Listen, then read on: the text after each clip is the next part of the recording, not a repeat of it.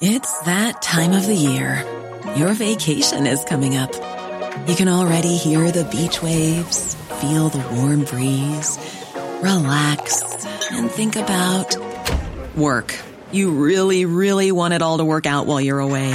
Monday.com gives you and the team that peace of mind. When all work is on one platform and everyone's in sync, things just flow. Wherever you are, tap the banner to go to Monday.com. Hey, I'm Ryan Reynolds. Recently, I asked Mint Mobile's legal team if big wireless companies are allowed to raise prices due to inflation. They said yes. And then when I asked if raising prices technically violates those onerous 2-year contracts, they said, "What the f*** are you talking about, you insane Hollywood ass?" So to recap, we're cutting the price of Mint Unlimited from $30 a month to just $15 a month. Give it a try at mintmobile.com/switch. $45 up front for 3 months plus taxes and fees. Promo rate for new customers for limited time. Unlimited more than 40 gigabytes per month. Slows full terms at mintmobile.com.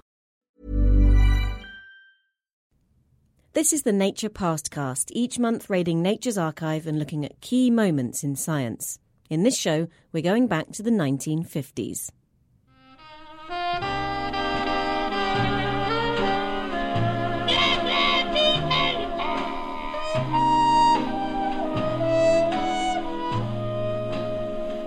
I've got the world on a string.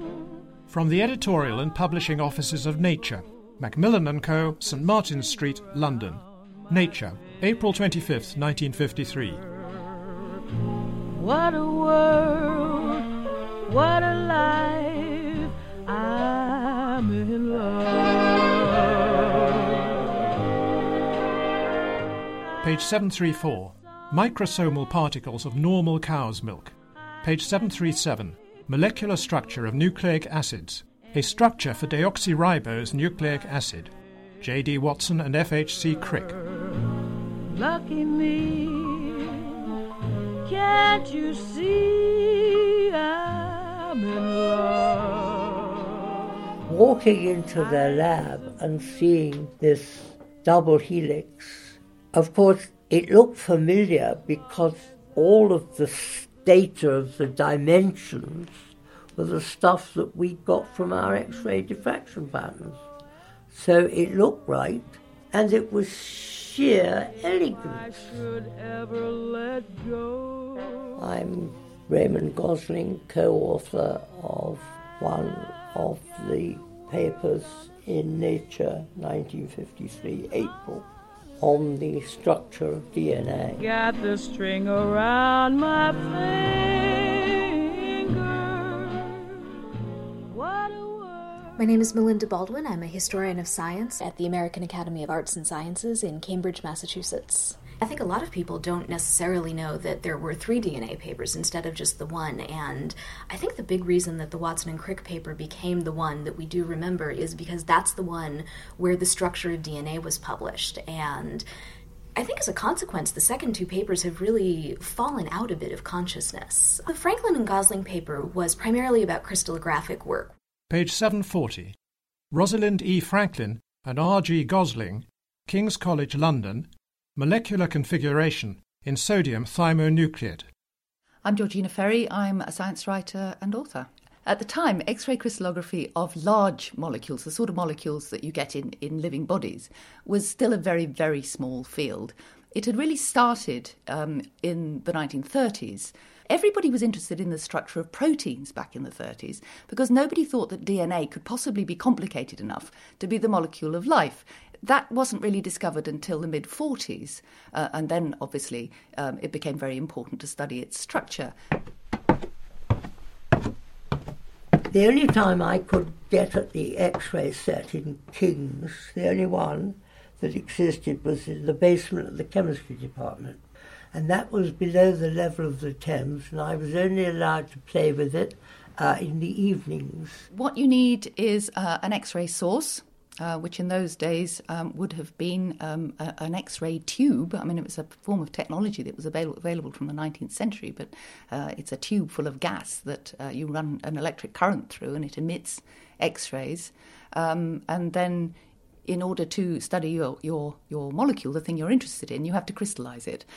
You surround that in the early days with photographic film, so that when the X-rays come in, they hit the atoms in the crystal and they're diffracted out and they make spots on the photographic film. I needed lots of fibres.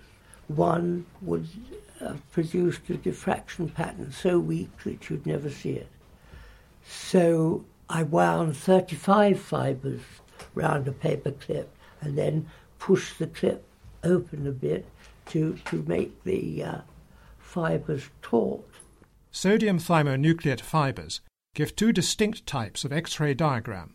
The first corresponds to a crystalline form, structure A. At higher humidities, a different structure, structure B, appears. And the best structure B pattern we ever got is photo 51, which I took and was called 51 because that was the 51st photograph that we'd taken, Rosalind and I, in our efforts to sort out this A and B difference. It's a really beautiful photo. It's very crisp, it's very clean, it's got this really neat X shape. And apparently, if you know something about crystallography, this photo just screams helix. What is puzzling, I think is still puzzling, is why they didn't pursue that photograph once they had it. Now, Rosalind was absolutely determined that there was so much information in structure A, diffraction pattern. That was what she wanted to do, and therefore put this photo 51 on one side and said, we'll come back to that. I only wish I'd been able to plug the value of looking at structure B as well as structure A.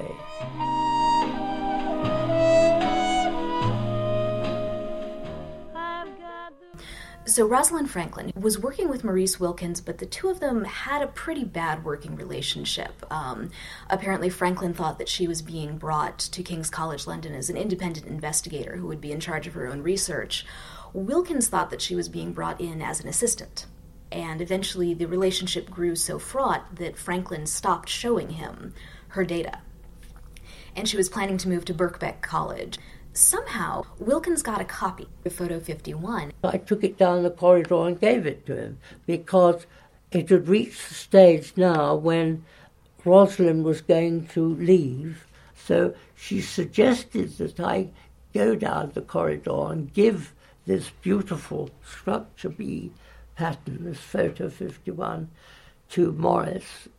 Morris couldn't believe it when I offered it to him, that he couldn't believe that I hadn't stolen it from her desk. He didn't think that she could ever offer him something as interesting as this.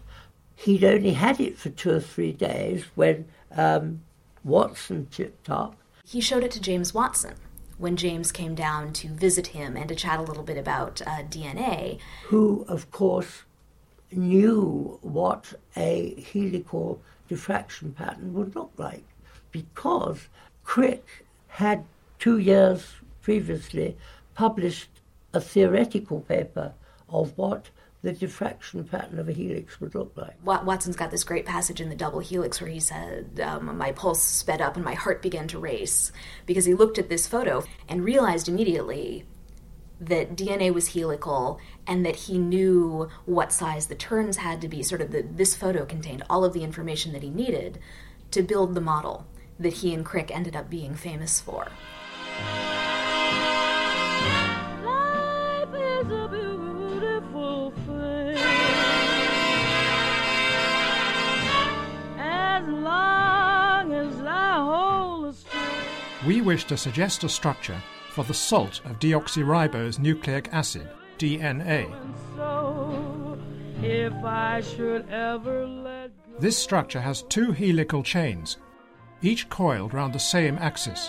yes, I've got the world on a string, sitting on a rainbow. So it was pretty out of order for Watson and Crick to start working on DNA because they knew full well that Maurice Wilkins was working on it at King's, and subsequently Rosalind Franklin joined him there and she was also working on it. But it was King's problem.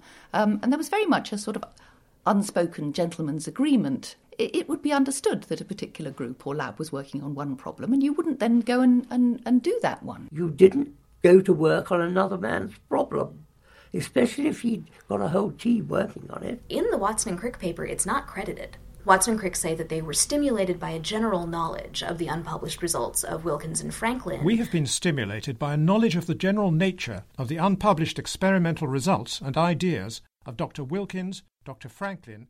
But they don't cite photo 51 specifically, and then Franklin and Gosling in their paper say this photo clearly supports the model that Watson and Crick had put forth. Rosalind's reaction was, I think, typical of Rosalind. She wasn't furious or didn't use the word scooped. What she actually said was, we all stand on each other's shoulders. We had this second, third prize feeling that we were within a millimetre or two of the right answer ourselves. So Watson and Crick had their paper ready to go. They had the structure solved. They wanted to publish it in Nature. Apparently, John Randall, the Uber head of the King's College London laboratory, was a member of the Athenaeum, the British social club in London, and so was L.J.F. Brimble, then one of the co-editors of Nature. And so apparently Brimble approached Randall to say, well, we've got this paper under consideration. Don't you want the King's work represented as well? And I think Watson and Crick and Wilkins had already agreed that they would publish two papers side by side. Wilkins sort of knew that his work was going to be outshone by Watson and Crick, but he certainly wanted it published. And then apparently after the two of them had agreed to publish the two papers together, Rosalind Franklin said, well, I want a paper on the crystallographic work that Ray Gosling and I did in there as well. And so it was really by conversation between the editors and the heads of the laboratories that the editors agreed to print these papers as quickly as possible. So famously, the 3 DNA papers were not peer-reviewed. I think that was quite typical for the Brimble and Gale editorship, that they placed a lot of trust in particular laboratory heads and particular friends in the British scientific community, and so if Lawrence Bragg said that something was good and important, they were going to print it. There wasn't a huge fuss made, even within science, about the DNA structure until probably the early 60s, when the code began to be cracked. Because obviously, as Watson and Crick famously said, it had not escaped our notice that the specific pairing we have postulated immediately suggests a possible copying mechanism for the genetic material. But the actual code wasn't cracked until the early 60s. And that was when the power of this discovery really started to make a big difference. Life is a beautiful thing as long as I hold the string. Elsewhere in Nature, page 757, appointments vacant. Physicists wanted for fundamental research on felt and applied research in the felt-making industry. The British Hat and Allied Felt Makers Research Association, Manchester. Page 716. Department of Scientific and Industrial Research, UK, the gross expenditure of the department was £5.5 million, as against £5 million in the previous year. What a world. The climbing of Mount Everest and the coronation of the Queen, and all these things came together so that 53 in that lab was seen as an almost miraculous time. Everywhere you looked, you could see that it fitted a double helix. It was uncanny. It just screamed at you. I'm often asked, how long would it have been before we as a group saw that? And I really don't know the answer to that. It was a stroke of genius on his part. What a world, life is fine, my baby loves me. Nature, annual subscription £6, payable in advance, postage paid to any part of the world. Say I'm in love.